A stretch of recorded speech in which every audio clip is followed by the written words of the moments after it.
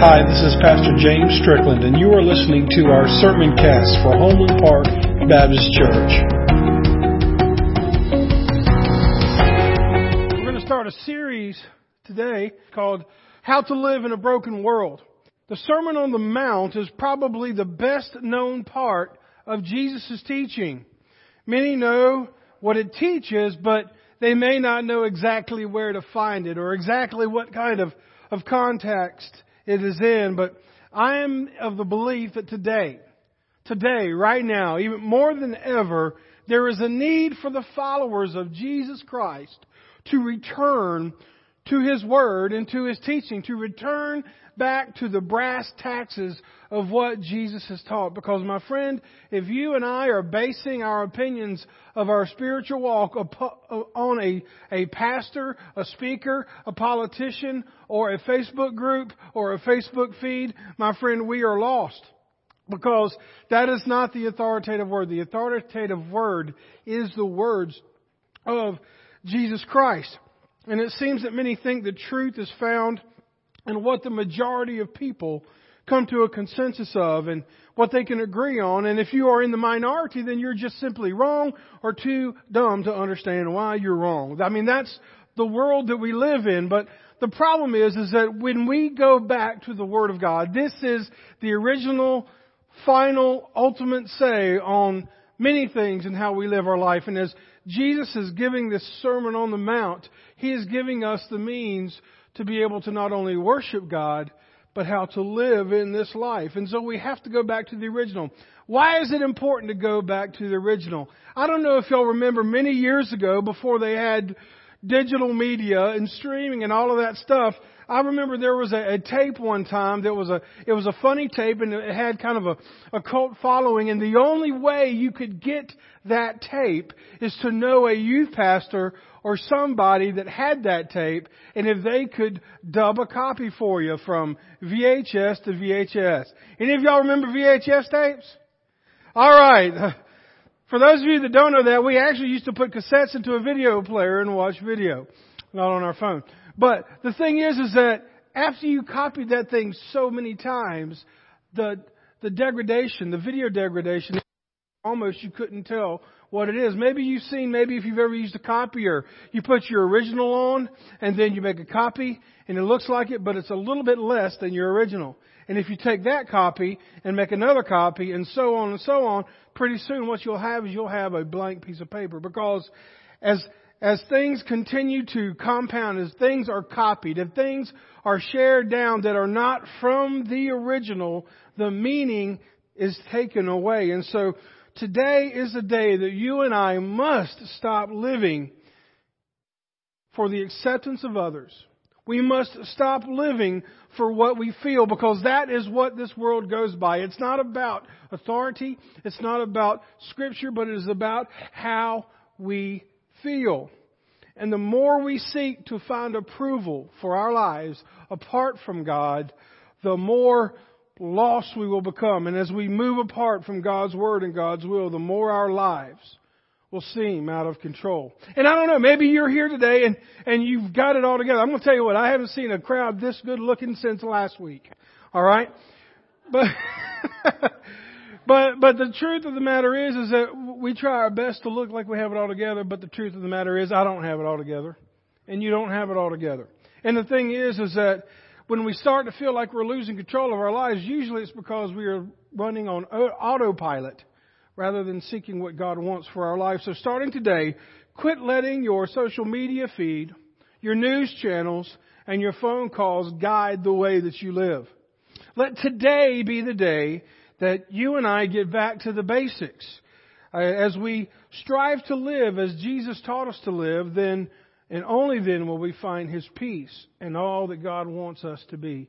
Do you want the peace of God today? Do you want to know that you can be all that God created you to be? Well, Jesus tells us how in the Sermon on the Mount. And we're going to be looking at the Sermon on the Mount today, and we're starting with the Beatitudes. And so as we look at the Beatitudes, we see that you must place yourself in a position to hear Jesus' teaching. And you've done that simply by being here today. Notice it says in Matthew 5 verses 1 and 2 that one day as he saw the crowds gathering, Jesus went up to the mountainside and sat down. His disciples gathered around him and he began to teach them. Folks, Jesus wants to teach you something today. I know many of us came here for many different reasons, but bottom line is to worship Jesus. Jesus has a word for you today, and His word for you may not be the same thing that He has for me. He works like that. And so Jesus wants to teach you something. When someone sits down in front of you and asks you to listen to something that is important, you know that what they are about to say is going to have an implication on your life. It's kind of like when your family member says, look, when we get home, I need to talk to you about something. You know, or like the church member, preacher, I need to talk to you about something. Okay, what is it? I can't tell you now. Ugh! Don't do that. But the truth of the matter is that when someone sits down in front of you and asks you to listen to something important, you know that what they are about to say is significant. And the Sermon on the Mount is in effect King Jesus' inaugural address. He is starting His ministry, and this is His first address to disciples, and He is explaining what He expects of the members of the kingdom. And you and I, as believers, are members of His kingdom. And so the setting here is Jesus sitting down in front of His disciples. You see, in Jewish culture, the senior teacher of the law would sit down to explain their lessons. Many people compare Jesus giving this sermon to His disciples as just as significant as when God gave Moses the Ten Commandments to give to the Israelites in the Old Testament. So the first thing we must do is put ourselves in a position to listen to Him. And that's what you're doing here today. And now the next thing is to listen or not listen. The choice is yours. And it is mine as well. You see, you have chosen to listen to Jesus teaching today with your attendance here. But the disciples, they placed themselves at the feet of Jesus to listen. My friend, if you feel like Jesus is not talking to you during the middle of the week, are you sitting next to Him? Are you seeking Him? Have you come to church today intent on learning something? I know that I have, and I know that that's my prayer as well. But here's the thing. When we read the Sermon on the Mount, we read the Scripture, I'm going to go ahead and tell you, there is no way we can do it by ourselves. You are not expected to follow Jesus' teaching alone. You are not expected to follow Jesus' teaching alone. Let me show you a verse. Hebrews 12, verse 2. And it says this. It says, we do this by keeping our eyes on Jesus, the champion who initiates and perfects our faith. Because of the joy awaiting Him, He endured the cross, disregarding the shame. Now He is seated in the place of honor beside God's throne. The two key words here I've put in bold and underlined for you. That Jesus is the champion who initiates and perfects. My friend, you do not come to Jesus Christ on your own terms and do something that makes you earn your salvation. It is a process that I cannot explain, but I do know this, that Jesus Christ does not come into your life without it first being initiated by Jesus. And so, if you did nothing to earn this, what makes you think you can do something to manage this in your own strength? And look, you're not perfect today. I understand that. I'm probably least perfect than anybody in here. But the truth is that we're all in a process. And it is not me, it's not determined for me to perfect myself, but Christ who is within me to perfect me. And none of us are going to be perfected on this side of heaven. It will not happen until we are with Him. So regardless of what you think of yourself or what people say about you, you and I will never be perfect in our own strength. And the bar that Scripture set is so high. When you read the Scriptures, you're like, man, there is no way I can do this. Guess what? You're right! You can't. That's why we need Jesus. That's why we need His mercy. That's why we need His grace. There are people outside of this wall today, and even inside these walls, that are saying, I don't understand why it's not working right. I've been raised in church. I know how to worship. I know the things to say. I know what the Scriptures say, but there is no power in that. My friend, let me ask you, are you trying to live it and meet with it with your own strength? Or are you using the strength within you, which is Jesus Christ, to help you get there? You may feel strong today or you may feel weak, but either way, you are not alone. And Jesus has a plan for you in this broken world. And so as we look at the Beatitudes, I want you to see that the Beatitudes are targeting a Christian's character. Character. And that is something this world is devoid of today. There is not much character among people today. I mean, people think that there's going to be a great revival because Kanye West put out a Christian album. Look, I'm glad that the Lord is working in his life, and I'm glad that the Lord is working in other celebrities' life, and that's okay. But I'm glad that He's working in my life. I'm glad that He's working in your life. And we need to be people of character, people that not perfect. I have more people tell me, James, I appreciate the fact that you don't pretend to be something that you're not. You're just real. And I like that because I don't want to portray to somebody that because I am a pastor that I am somehow better than anyone that I come into contact with. We all put on our shoes the same way. The Beatitudes is targeting the character, and I like this quote by Aaron Rodgers, who's the quarterback of the Green Bay Packers. He says, authenticity is everything. Boy, that speaks volumes. Authenticity is everything. You have to wake up every day and look in the mirror, and you want to be proud of the person who's looking back at you. And you can only do that if you're being honest with yourself and being a person of high character. You have an opportunity every single day to write that story in your life. Well, as we jump into the precepts of the Sermon on the Mount, the first one we see is in verse 3. We need to be poor and humble. Notice it says Beatitudes.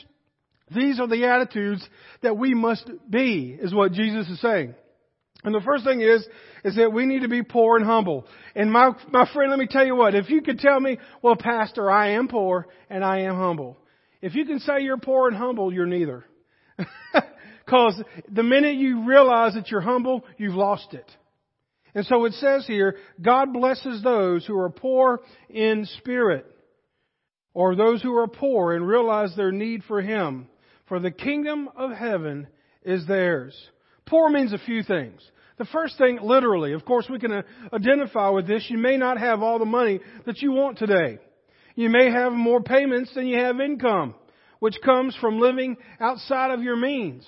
Look, I understand. I was young when Don and I were growing up. We had credit cards, and we didn't go out and buy extravagant things. But by the time you have dentist bills, doctor bills, and appliances that break, and all those kind of things, for a young couple, I'm gonna go ahead and tell you: don't get strapped down to credit cards. It took us years to dig out from that.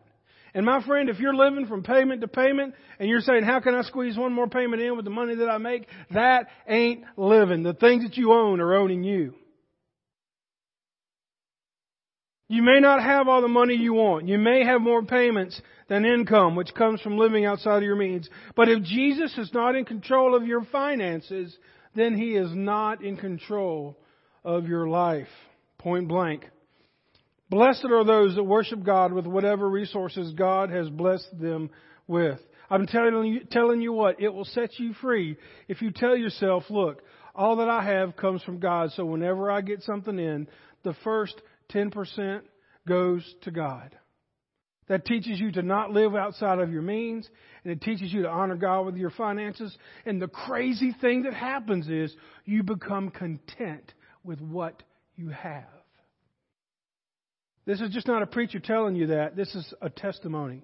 I've seen it in my life as well. So there's literal poor, then there's emotionally poor. Being poor in spirit means that you're being humble. Is it really hard to fill a glass of your favorite drink? I mean, think about it. Whether it be Gatorade or whatever you got, let's say you're really thirsty and you see a glass on the table and it's filled with water and you can't stand to drink water. What are you going to have to do to get your favorite drink in there? You're going to have to pour it out. My friend, if you're full of your life and you're full of yourself, there is no room for Christ to work in. You have to empty yourself. You have to become humble. You cannot fill your life with God if you're full of yourself. So there's literal poorness, there's emotional, and there's spiritual poorness. Romans 6, 5 through 6 says this, that when we were utterly helpless, that we were powerless, Christ came at just the right time and died for us sinners. Now, most people will not be willing to die for an upright person, though someone might perhaps be willing to die for a person who is especially good.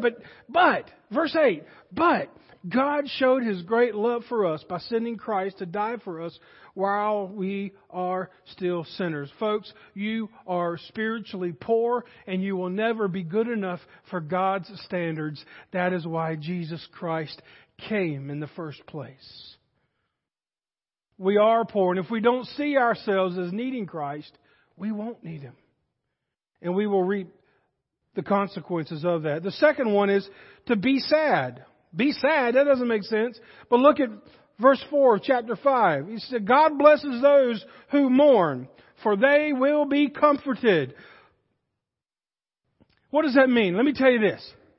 Don't be afraid to feel life. Let me say that one more time.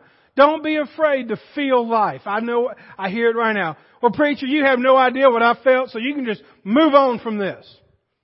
But I'm going to go ahead and tell you, we all feel life.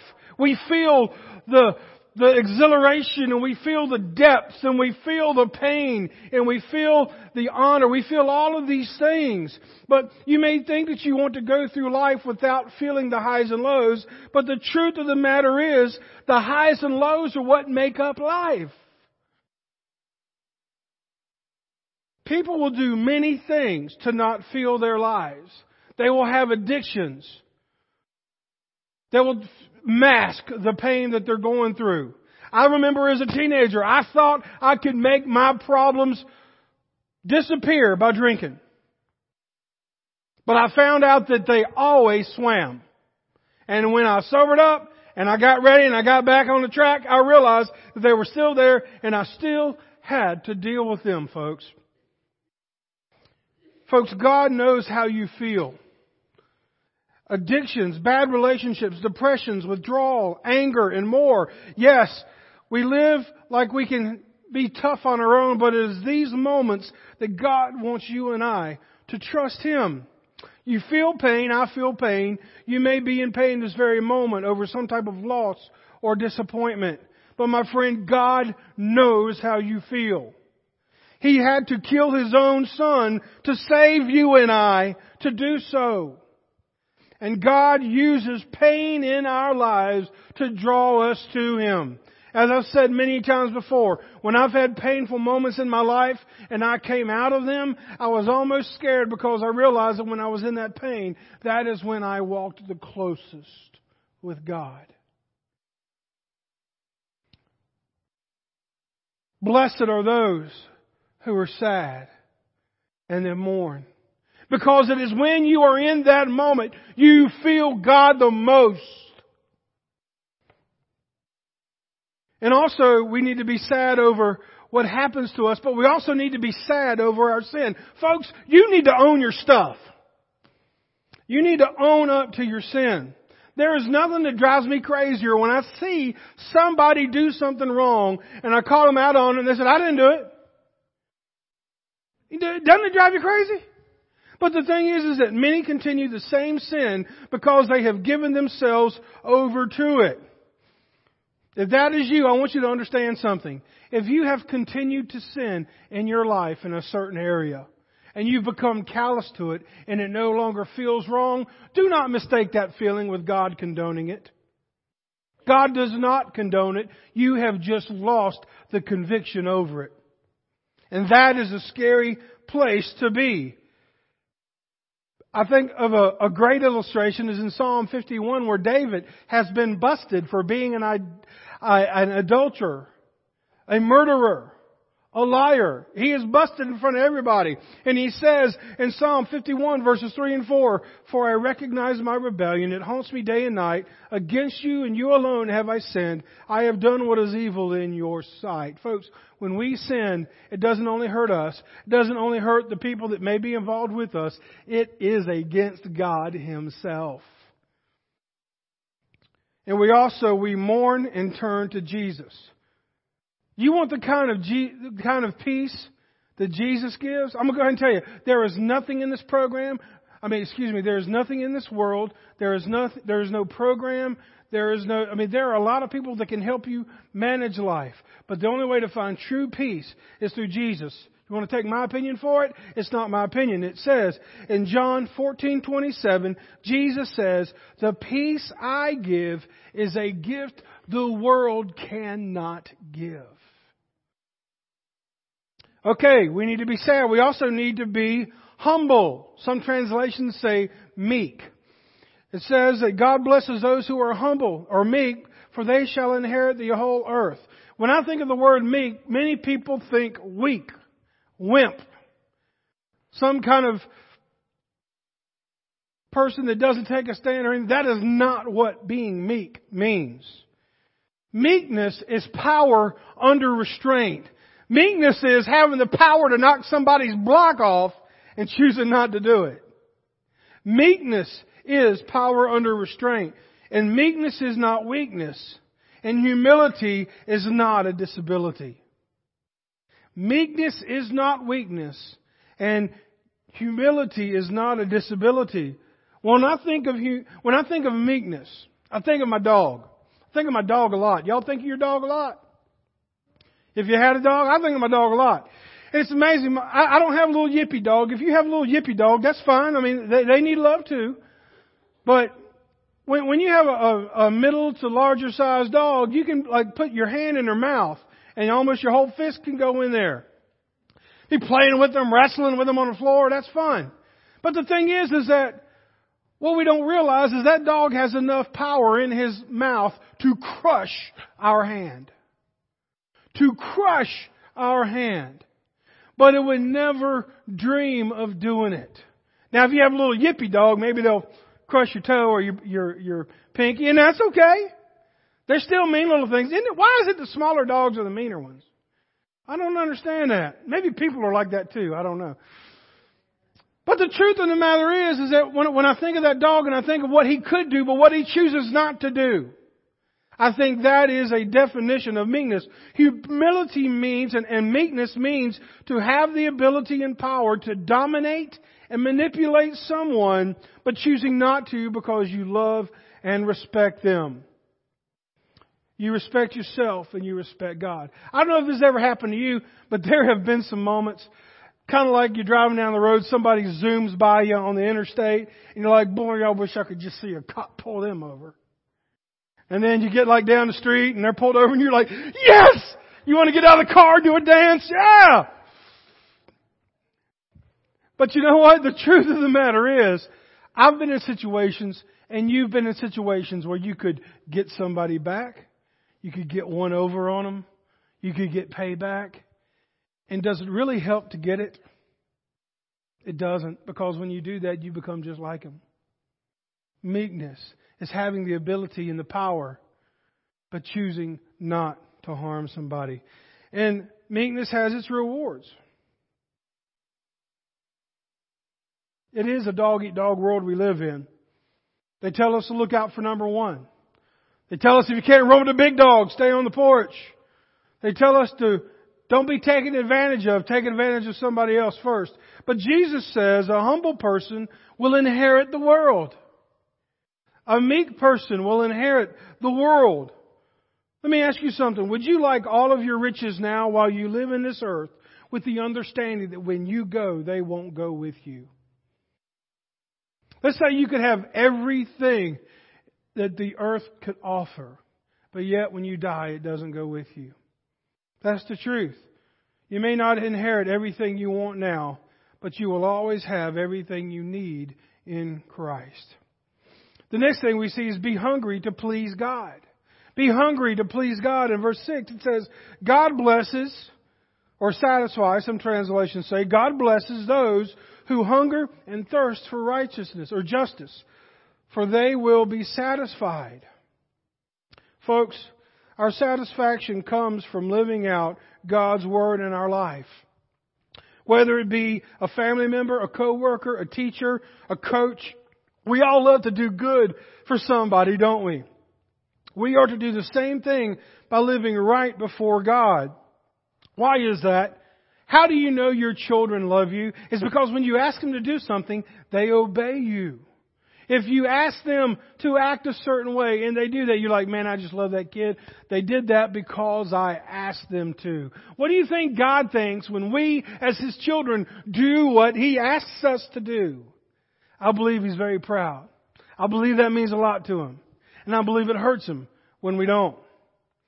Also, we need to be merciful. Verse 7 says that God blesses those who are merciful, for they will be shown mercy. Being merciful. Nothing proves more clearly that we have been forgiven than our readiness to forgive others. To show one other mercy and forgiveness is to prove that Jesus has done the same for us. And I know when I get on that whole forgiveness thing, I can just feel the tension in the room just go, and just wrench down. Because you're like, oh, preacher, you don't know what I've gone through. That's right. I've said it before. You don't know what I've gone through. But I do know this. Holding on and having unforgiven and bitter spirit will cause spiritual and maybe even physical cancer in your life. You are forgiven because you have been forgiven, and we should forgive others. The next thing we see is that we should be pure. In verse 8 it says, God blesses those whose hearts are pure, for they will see God. Purity, here we go. Woo! Purity. Am I the only one that looks for something without a blemish when I'm in a store? I can go somewhere, and if I want to buy something, and I pick it up, I'm like, yeah, this is what I want. But if I notice the least little crinkle on the box, or if it looks like somebody has dropped it, I am quick to put that one back and get the one behind it without a blemish. Why? Because you know if there is a blemish on the box, it might be broken on the inside. Well, here's the thing, is that if we have blemishes, if we live impure lives in front of people, people are going to assume that if we are broken on the outside, we are broken on the inside as well. You may be like many today, that you think God's main desire for you is to be happy. Well, my friend, it's not for you to be happy. It's for you to be holy. It's for you to not only worship Him on a Sunday, but worship Him every day. Because here's the truth of the matter. God doesn't want your church attendance. God wants you. If you don't believe me, you can look at 1 Corinthians chapter 6, verses 19 and 20. It says, don't you realize that your body is the temple of the Holy Spirit, who lives in you and was given to you by God? You do not belong to yourself, for God bought you with a price, so you must honor God with your body. I've heard many people say, it's my body, I can do what I want to with it. If you're a Christian, your body is not your own. It has been bought for and paid for by Jesus Christ. And here's the thing, in Romans 12, 1 and 2 says, and so, dear brothers and sisters, I plead with you to give your bodies to God because of all He has done for you. Let them be a living and holy sacrifice, the kind He will find acceptable. This is truly the way to worship Him. And now, check this out. Verse 2 says, don't copy the behavior of the customs of this world, but let God, here's the word, transform you into a new person by changing the way you think. The biggest problem with church today, especially here in America, is everybody wants to worship, but they do not want to transform their lives. They want to live like they want to live. They want to live like everybody else, but come to Sunday and have a good pep rally and feel better about themselves and then go back the rest of the week. Jesus does not want God Himself said, look, if you've got issues, you need to drop your stuff that you're getting ready to worship with, and you need to go fix your issues before you come to me. God doesn't want your attendance. He doesn't even want your money. He doesn't want your time before the first thing that He wants is your life, a transformed life. And if you claim to be a Christian and your life is no different from someone that is not a Christian, brother or sister, you need to get that right. Because when Jesus Christ comes into your life, He changes your life. It also says in verse 9, we should be a peacemaker.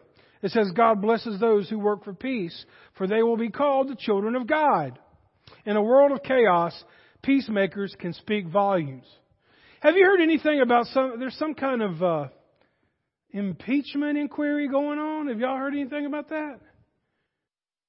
I'm so sick of hearing those two words together. And whether you're for it or against it, that's not what I'm going to talk about. But what I'm going to say is that there are Christians that will sit around the McDonald's and the Hardee's and on the Facebooks and all these other different things, and they will talk about their opinions on one side or the other, and we will go to the mat talking about what is right and what is wrong. But what is that getting done? I'm going to tell you what, there are a lot of people in life, but you will find in your life too, the people you like being around are the ones that not add to the chaos, but take away from it. The ones who are the peacemakers. A Christian seeking purity will be one that tries to make peace. Folks, don't be a drama queen or king. Don't be a pot stirrer. Especially if you wear the name of Christ. Speak peace into the lives of others as Jesus has done with you. And as we round the corner here, be bold for Jesus. In verse 10 it says, God blesses those who are persecuted for doing right, for the kingdom of heaven is theirs. Being persecuted for Christ does not mean they didn't have your flavor of coffee at Starbucks in the morning. Being persecuted for Christ does not mean because someone did not like an Instagram post that you made. Being persecuted for Jesus Christ is taking a stand for what His Word says and someone coming against you because of your stand. But if you do that, understand that it says you are blessed, because there is nothing in this kingdom, in this world, that means anything to me. I could lose my car, I could lose my house, I could lose my health, I could lose my wife, I could lose my life, I could lose it all on this side of the heaven. But everything I got is waiting for me on the other side. And for you as well. Now I hope that doesn't happen. I'm not welcoming that to happen, God. I wasn't saying I want that to happen. But if it does, be bold for Jesus. You will never know the strength, the authenticity of your faith until you take a stand for it. At the fire department we're at, many of the fire departments do this. Every year they have certain pieces of equipment, whether it be hoses or ladders or something, that they'd have to test them. They have to put them under a stress load, and they have to make sure that they can work, because I'm going to go ahead and tell you what. If you don't test the equipment, somebody's life is on the line. Someone could die because that equipment wasn't tested properly. And my friend, because you as a believer are tested, you are being tested, so when you need that strength, you are ready. And it may not even be about you. You may be tested because of something you're going to do for somebody else that's watching you. Blessed are those who are bold for Jesus. Blessed are those who are ready, in verses 11-12. God blesses you when people mock you and persecute you and lie about you and say all sorts of evil things against you because you are my followers. What does Jesus tell them in verse 12? Be happy about it. Be very glad, for a great reward awaits you in heaven. And remember, the ancient prophets were persecuted in the same way. Folks, the darker this world becomes, the brighter are going to have to shine. Jesus delivered this sermon because He wanted you and I to be His witnesses, His example, His influencers on this world. But what good is a product if it stays on the shelf or in storage? As we read the Beatitudes, we find that they represent an outlook that we as believers should have that is radically different from this world. This world praises pride instead of humility. This world encourages sin rather than purity. And this world is at war with God. And God is seeking to redeem those in this world. So I'll end with this. If you are a follower of Jesus today, it's time for you to be one. And what does be one mean? It means everything that we just talked about in the Beatitudes. Let's pray. God, I thank you so much for this night or this morning. And dear Heavenly Father, I know that you have taught us, Lord, in this passage that this is the way that we must live. But as we've been talking about this, oh dear God, if there's anyone here that would say there's no way I'll ever measure up to this, may your Spirit prompt them now to let them know that you're telling them, I know you can't make up. I know that you can't do this. But that is why I sent my Son Jesus, who is the one who initiates the faith and perfects it. If there's one person here that does not know Jesus Christ as their Savior and Lord, and they're sick of seeing life not work out like it's laid out in the Bible, may you come into their lives. As we saw Drazen earlier be baptized, he was baptized because Jesus came into his life. Maybe someone else wants to follow through. Accept Jesus as their Savior and Lord. Maybe get baptized. Maybe just come to this altar and pray. If you would like to make a decision to follow Christ today, and you would like to make it rock solid, would you please come forward during this invitation?